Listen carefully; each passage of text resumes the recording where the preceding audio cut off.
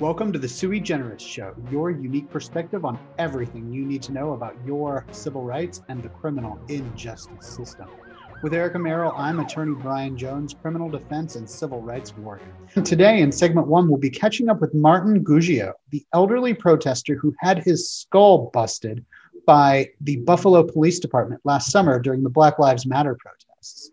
We're going to be talking about Illinois' trailblazing elimination of cash bail and the South Dakota Attorney General under fire for his actions during and after a fatal car accident. During segment two, we'll be exploring part one of our look at the Ohio Civil Protection Order regime, including what are the different kinds of protection orders that can be issued in the state of Ohio, and what is the distinction between each type. To make sure that you don't miss an episode, subscribe on Apple Podcasts, Spotify, and YouTube. Look to the law office of brianjones.com and all of our social media outlets for everything you need to know about your civil rights and the criminal injustice system. So, Erica, did you see in the news this week that the grand jury in Buffalo declined to indict the officers who pushed Martin Gugio, 3, 2, 1. So, Erica, did you see in the news with 3, 2, take 3. Erica, did you see in the news this week that the grand jury declined to indict the officers who violently shoved Martin Gugio on June 4 last year, and that he has now filed a civil rights action against those officers and the city for their actions? I did see that, and it is just heartbreaking and shocking. It's hard to forget the sound of his head hitting the pavement and really just the lack of care that the officers had, not even calling for help after they knew that he was subdued. So can you just remind us of the whole situation and how he came in contact with law enforcement to begin with? So Mr. Gugio is a Catholic social justice activist who was knocked to the ground and suffered a broken skull and a variety of other extensive injuries, ultimately landing him in the intensive care unit last summer. He was part of the group of elderly people who came out after police became violent against Black Lives Matter protesters, and the mothers and the grandparents who stood in between the police and the Black Lives Matter protesters. He was advocating for the First Amendment rights of those protesters, Black Lives Matter protesters. Now, just last week, the grand jury declined to indict the officers who assaulted him.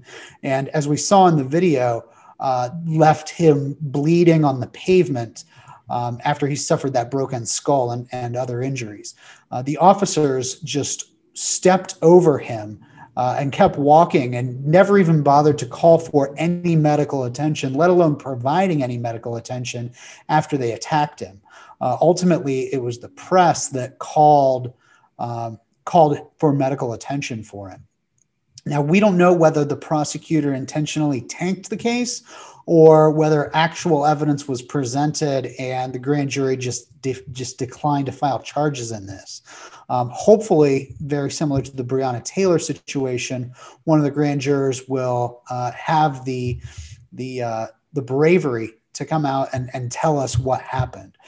You may recall the Buffalo PD police department made a big show of having all of its riot team, quote unquote, resign as the result of the officers who assaulted Mr. Gugio were put on administrative leave. So the officers that engaged in the assault were put on administrative leave, and everybody else said, well, fine, we quit too.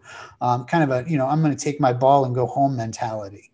This is a stark and honestly terrifying reminder that the thin blue line and the conspiracy and collaboration of police officers is alive and well, regardless of the moral cost it reaps on our society, particularly in Buffalo, but honestly across the United States. Wow. I mean, it is, it is scary, and it's amazing that this can even happen. I can't believe that he didn't get anything out of that suit. So can you just tell us, for those of us that don't know the difference between all these different types of suits, how is the civil suit different from the suits that are filed by individuals that are under arrest? So, Mr. Gugino has now filed a civil rights action under the United States Code 42, Section 1983. So, under that code section, any citizen can sue the government for violating their constitutional rights.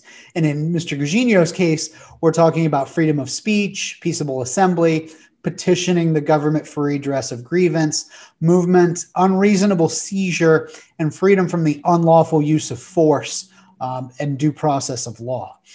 Peaceable assembly and redress grievance are both protest rights that are set forth very clearly, explicitly in the First Amendment. And then there's a variety of Fourth Amendment rights for the injuries that he suffered as the result of this assault. Now, the suit also raises the constitutional issue of the creation of a week-long curfew and its selective enforcement against those peaceful Black Lives Matter protesters. What we see is that the curfew was enforced against Black Lives Matter, but has not been enforced against the Boogaloo Boys and those right-wing protest groups.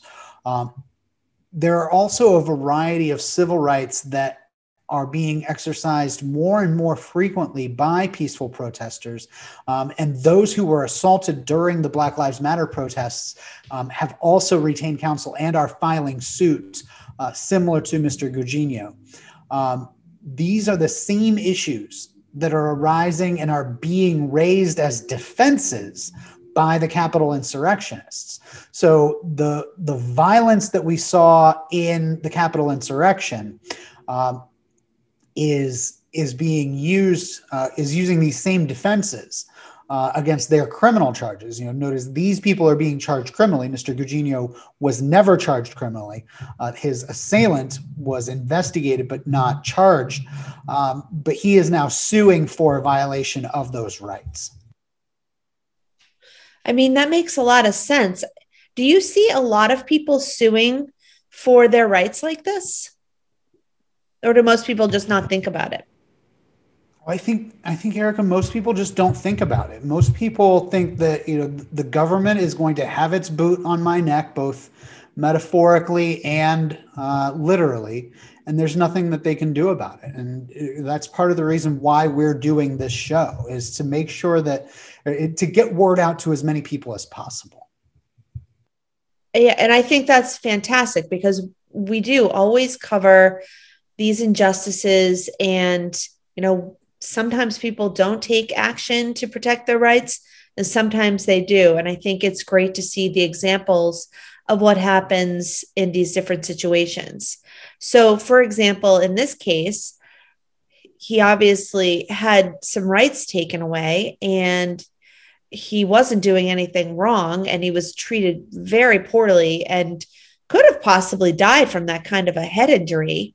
But is he, and I'm sure that the medical bills were huge. So will he at least be able to recover the money spent on medical? So Mr. Gugino's civil suit does specifically seek restitution payment for his stay in the ICU. He had several months of inpatient rehabilitation at a hospital. I think you're right, Erica, that his medical bills are certainly in the hundreds of thousands, if not millions of dollars at this point. He has also sought financial compensation for his permanent hearing loss, balance issues, and inability to walk without assistance following the assault. Now, his damages can be collected via this civil suit. However, people also have the option of getting their medical expenses paid through a claims action, or like the Court of Claims in Ohio, as a suit against the city itself. Now, Mr. Gugino has sued not only the police officers, but also the mayor and a variety of city officials, because he's not just seeking financial damages. His attorneys are also seeking injunctions and court orders that would force the city to respond, force the police department to respond differently to peaceful protests in the future. So we applaud him and his attorneys for not only trying to punish the city through the financial sanctions, obviously making him whole through the financial sanctions, but also trying to make change in the system through these injunctive remedies. I feel like it's the opportunity cost as well. And he's during rehab, and just because he's not able to have his balance and his hearing, he could be losing out on opportunity with work and, just quality of life, really, with just family and in general. I think Mr. Gugino has suffered greatly at the hands of the Buffalo Police Department, and I hope that he receives justice through this civil remedy. True justice would be these officers being held to the exact same standard that any other normal citizen would be held to. But as we know, Erica, the police are above the law and want to keep themselves in that rarefied position. Another location that deserves applause right now, and Erica, did you see this week, Illinois has become the first state in the union to eliminate cash bail under a new law. I saw that. That is amazing. Now, where I'm from, we don't have bail hearings. So if you wouldn't mind, just for me and everyone else, reminding us, what is cash bail? What's the purpose of that? So I want to first give a little distinction, because there's a couple of terms that are used interchangeably. There's bond and there's bail. So bail is the cash payment paid by the accused or someone on their behalf to the court. Bond is a bondsman's pledge to make good on bail if the defendant doesn't appear before the court. Bail and bond are frequently used interchangeably, but they do refer to different ways of accomplishing the same thing, which is, and to get directly to your question, Erica, creating collateral held by the court as an incentive to get people to show up in court. Now, in order to avoid being held in custody while awaiting for your case to get resolved, a defendant pays either a portion or the full amount of bail to the court, or works with a bondsman to pay a portion of that bail amount to the bondsman, who then makes a promise to pay the remaining amount. Now, Erica, if you have absolutely no assets and you have no ability to pay $100,000, even if that amount is dropped on your head as a debt that you owe to the court, is it going to make a difference to you and keep you coming to court if you owe that money? In my opinion, the answer is absolutely not. If you're never going to have $100,000 anyways, what does $100,000 that you owe to the court mean at that point? It doesn't serve its purpose of keeping people coming back to court. If somebody is going to skip out on their court appointment, if they're going to flee the jurisdiction, they're going to do so whether they owe the court $1 million or $100 million. Because at the end of the day, they're not fleeing because the amount of bail was too low to incentivize them to come back to court. They're fleeing the jurisdiction for some other reason. They are scared of the consequences that they may be facing, whether they are guilty or not guilty of the offense they are accused of. Yeah, I mean, and you have to figure that whether they are, whether they're not, if they're sitting in jail, they are losing out on a lot of things and missing work. And the word is getting out, whether they're guilty or not, that this thing happened, and they're sitting in jail, and relationships are being broken. So it's interesting, because if you get out on bail, you're still able to some degree, keep up with your life while you're waiting for trial. So, can you give us some of the reasons why there's a movement against bail? Well, I think you've hit on several of those right there. It's much easier to prepare your defense. Your family isn't torn apart by having one of the breadwinners removed from the financial equation.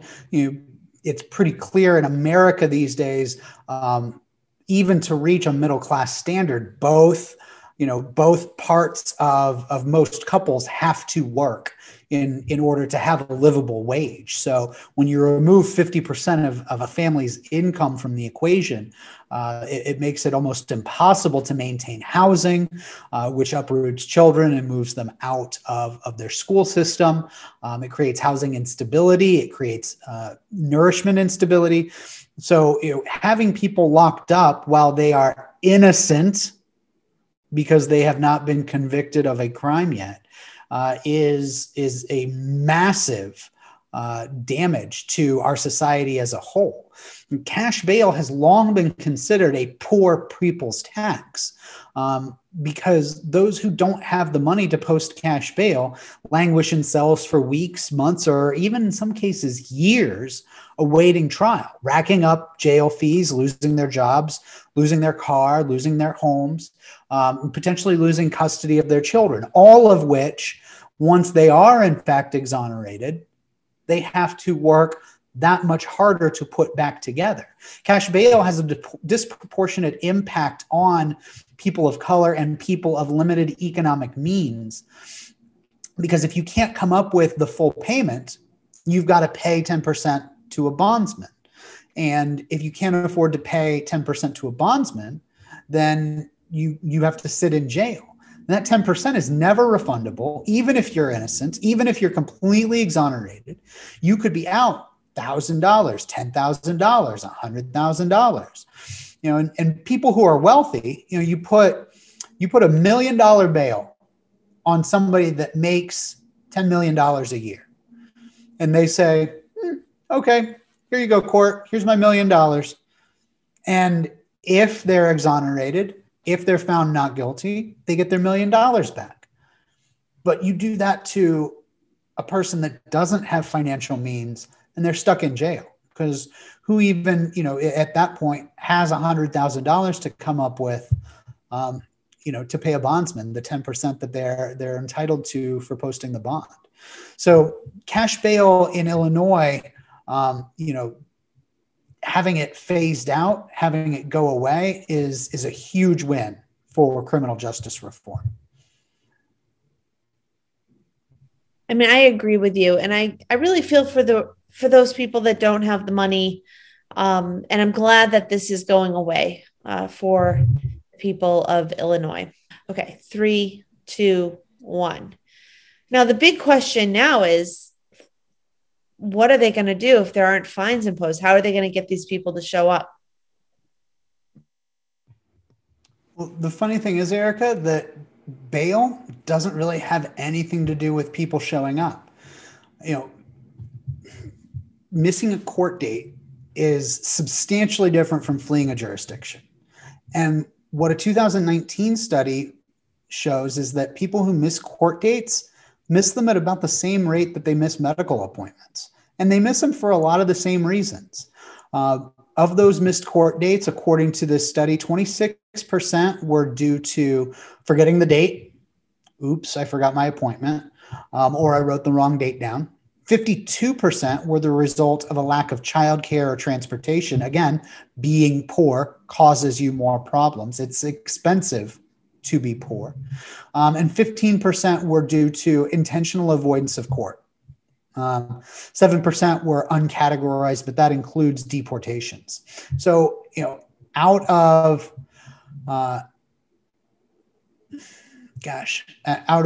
seven, at least 70% of people show up to court, up to as much as 85% show up to court for all of their court dates. And even among that small percentage, only 15% intentionally missed their court date. Now, from my experience, Erica, when I was a public defender, what I would tell you is that the vast majority of those people who miss their court dates intentionally miss because they're going to fail a drug test.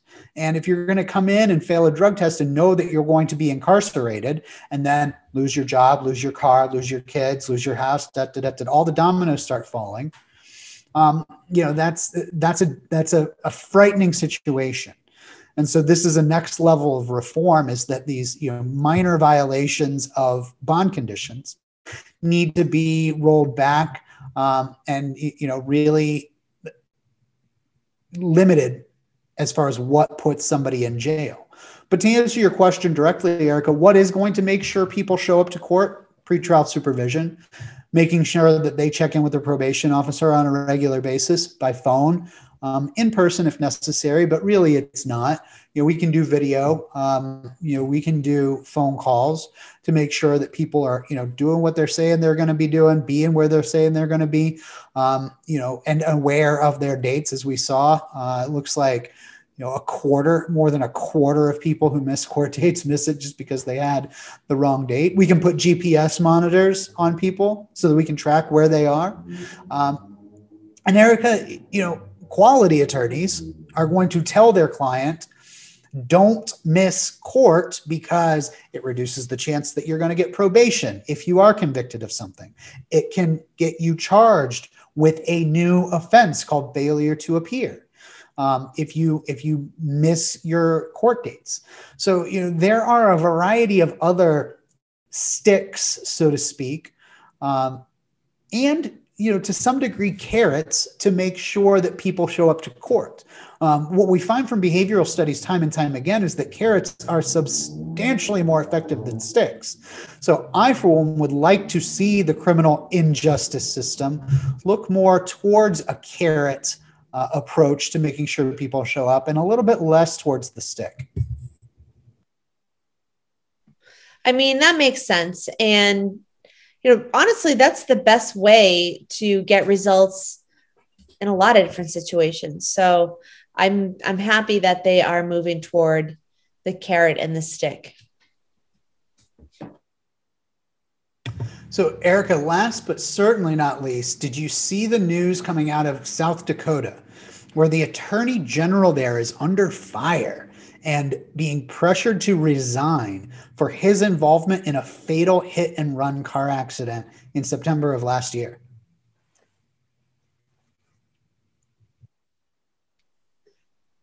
Well, that's really, really shocking. And I did hear a little bit about this, and some of the details are definitely eyebrow raising, let's say.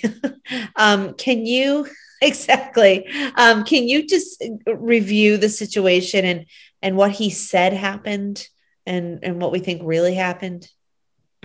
Yeah, for those listeners that aren't aware, Attorney General Ravensborg claims that he was driving home totally sober from a Republican Party fundraiser, and that at 10:30 at night on September 12, 2020, his car hit a large object in the dark. Now, he claims he thought he hit a deer, and he claims that he searched along the side of the road using his cell phone as a flashlight.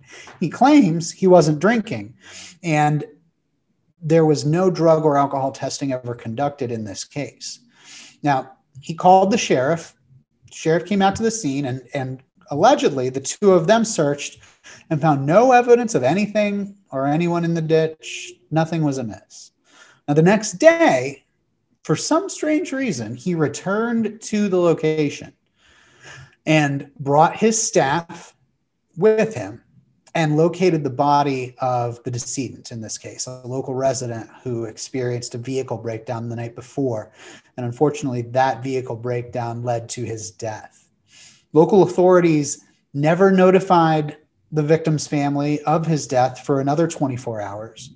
And there is significant suspicion about the integrity of the investigation in light of the fact that Attorney General Ravensborg brought his own people out to this scene before law enforcement became involved. Now, he was ultimately charged with operating a motor vehicle while using an electronic device, illegal lane change, and careless driving. His exposure for killing a citizen of his state, 30 days in jail and a $500 fine for each of those charges.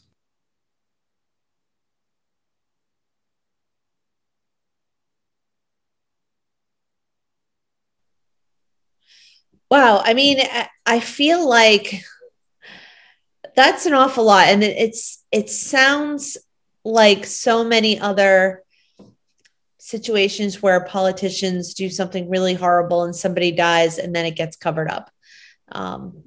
It feels like history repeats itself over and over. So can you tell me, why has the public perception of the case changed recently? So once again, the Fourth Estate has come to our rescue. The media requested and received access to Attorney General Ravensborg's interrogation. And what was revealed is honestly shocking. He can't keep his story straight. And when he's pressed on various aspects of his story, it doesn't align with the evidence at the scene. For example, the Attorney General claims he never knew that he hit a person, yet the victim's reading glasses were found inside his vehicle, meaning the victim's face hit his car so hard that the eyeglasses went into the vehicle. Investigators also doubted his quote unquote search of a flashlight in the area, and questioned how no sound alerted him to the victim, who was bleeding out over several hours in the ditch. Now, the family has doubts about the integrity of the investigation, and the fact that an outside agency wasn't immediately called to the scene is highly suspicious in light of the fact that it's a law enforcement officer engaged in the accident. Now, the videos of his interrogation are demonstrative of quite artful response by an experienced law enforcement officer trained in the tactics and how to respond to advanced interrogation techniques. The optics of him using his experience and dodging the questions over and over again is another story, honestly, for another day. But suffice to say, the public has turned on the AG and are asking for him to be held accountable, possibly through impeachment if he refuses to resign on his own. This is such an interesting case, and it's such a sad case, because it's obvious he was just trying to save his own skin, because they're right. Like, somebody gets hurt, you would think there would be moaning or some sort of sounds coming from the side of the ditch. So getting back to what you were just saying, why is the AG subject to impeachment? Can other law enforcement officers be impeached as well? So the Attorney General is a part of the executive branch. And if you think back to your high school civics course, not very long ago for you, Erica, just a couple of years, I believe, there are three branches to the government: the legislative, the executive, and the judicial branch. And the Attorney General is part of the executive branch. Now, the legislative and judicial have the obligation to keep the executive branch in check. And checks and balances that are fundamental to our American democracy are very similar at the state levels, meaning in this case, the legislative branch, just like Congress, can impeach a president. The General Assembly of the state of South Dakota can investigate, impeach, or censure him as it sees fit. Now, he is facing substantial pressure to resign, as on a fundamental level, it's not good optics to have the state's highest law enforcement officer accused of multiple crimes, being responsible for the death of an innocent bystander, and possibly involved in a wide-ranging cover-up conspiracy. Yeah, no, I imagine it isn't good optics to have all of that happening. I mean, and the fact of the matter is, he had a really bad night, and he helped somebody else have a really bad night, and they died, and now he's just trying to do a cover up, and that's why the delays happen. when they're trying to cover something up. So when you were talking about how, oh, it was another 24 hours before the victim's family was even, advised of the problems and of his death. I mean, it's infuriating. It is enraging, and yet another example of how law enforcement is a class unto itself, holding itself above the law and all of the people upon whom it imposes the law. Thank you so much for letting us know about this. And I do hope that further investigations will happen and that the victim's family will get restitution of some sort for this situation. We will certainly stay abreast of the developments in this case and the very similar case of a Marion County judge charged with an eerily similar crime, leaving the county Republican Party meeting, alcohol potentially involved, individual being struck by a car, and severe harm as the result of it. So we will keep abreast of both of these cases and how they turn out in the future. But for now, let's turn to segment 2 and our discussion of protection orders. Now, civil protection orders are a tool that was created by the legislature, specifically Congress, back when they passed the Violence Against Women's Act. And they have become more and more available to the citizenry and used more and more frequently, both by private citizens and prosecutors, to use the court's power to put individuals in a status of being held to a set of conditions that no other law or law enforcement officer can put on them. In this case, forbidding them from having contact with an individual or a location. Protection orders are designed to help an alleged victim by creating a buffer, which, if penetrated by the accused, will result in criminal charges. Protection orders are standard in domestic violence and sexual misconduct cases, but there are a variety of types of protection orders, and it's important to know which one is at play in your particular situation.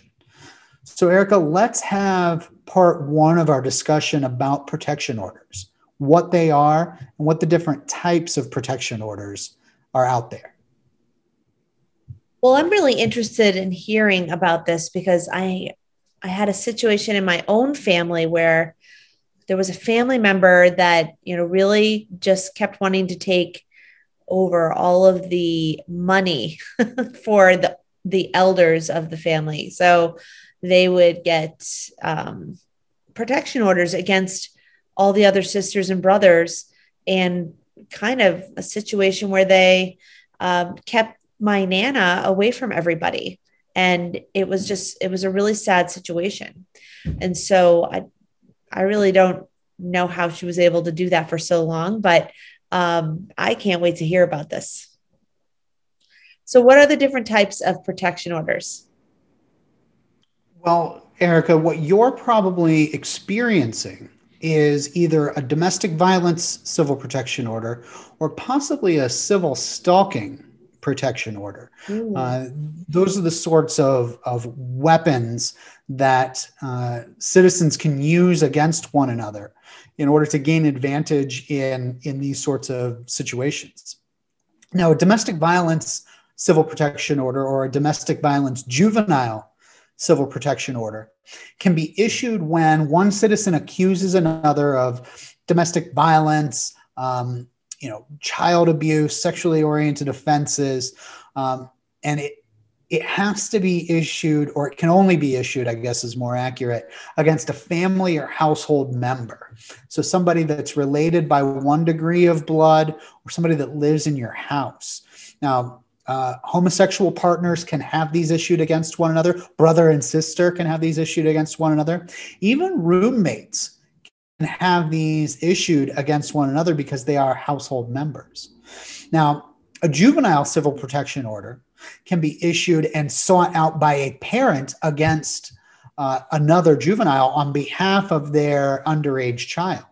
And that can be obtained by making allegations of assault, making threats, what Ohio calls menacing, stalking behavior, and other sexually oriented offenses. Now, the domestic violence civil protection order can last for up to 5 years. But if we're talking about a juvenile being the target or the respondent, the limited person up until that person's 19th birthday. So it can last much longer than 5 years, actually. The other available citizen on citizen civil protection order is the civil stalking or the civil sexually oriented offense protection order. And that has more limited reasons to request it. It is limited to incidents of stalking, incidents of sexually oriented offenses. However, it can be issued between any two citizens. There doesn't have to be any relation between the two citizens. And it can be issued for up to 5 years. And all of these protection orders, these citizen on citizen protection orders, can be renewed every 5 years in perpetuity.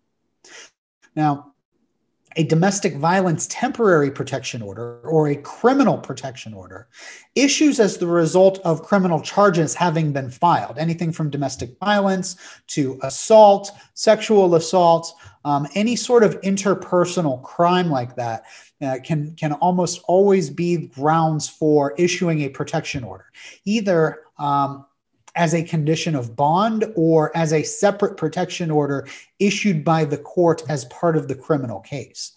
It does not matter for the criminal protection order. The domestic violence temporary protection order requires the parties to be family or household members. But the criminal protection order does not need to have that familial relationship to issue. Now, those last only so long as the criminal case is pending or a civil protection order is issued. So a little bit different duration. All of these protection orders carry with them the potential for new criminal charges for violating a protection order. And like domestic violence, assault, the violation of a protection order, even the mere allegation of it, can force the police's hand to go out and arrest the respondents and haul them to jail until a bond hearing can be held. So very serious consequences for what is deemed to be a civil proceeding. The different types of protection orders, a problem popped into my mind when you were really being distinctive about whether you lived with someone or not. Because I can imagine that if you live with someone and then there's a protective order, that would cause some problems. I mean, do you have to move out? What is the difference between living with someone and having a protective order and not? Yeah, you're absolutely right, and that's why these sorts of protection orders are frequently abused in custody situations and when couples are breaking up. Because you don't need a criminal charge to support the request for the protection order. Literally, all you have to do is go down to the courthouse, fill out some paper, stand in front of a judge, make an accusation, and your live-in boyfriend or your ex-wife or your soon-to-be ex-wife will be escorted out of your home and prohibited from coming back by law enforcement. So, very much subject to abuse and in my experience, frequently abused for these purposes. Now, the distinction between the protection orders has to do with who can live in the house and orders that will. So let me back up. 3, 2, 1. So the distinction between the types of protection orders, those being the domestic violence protection order and more specifically the civil stalking protection order, has to do with kind of a variety of collateral consequences that get dropped on the head of the respondent when that ex parte order is issued. So in a domestic violence protection order, the court very well may order the respondent to keep paying the rent or the mortgage, keep paying the utilities, prevents them from removing personal property from the home or household pets. So these kinds of restrictions are not really relevant to cases that don't involve people who live together. So those petitions are different in that regard as far as the scope of what can be imposed upon the respondent. Now, that family or household member is really key to this distinction because people that live in that very close interpersonal dynamic do deserve a heightened level of protection than just two random people from the street. So I have another question. That was very interesting.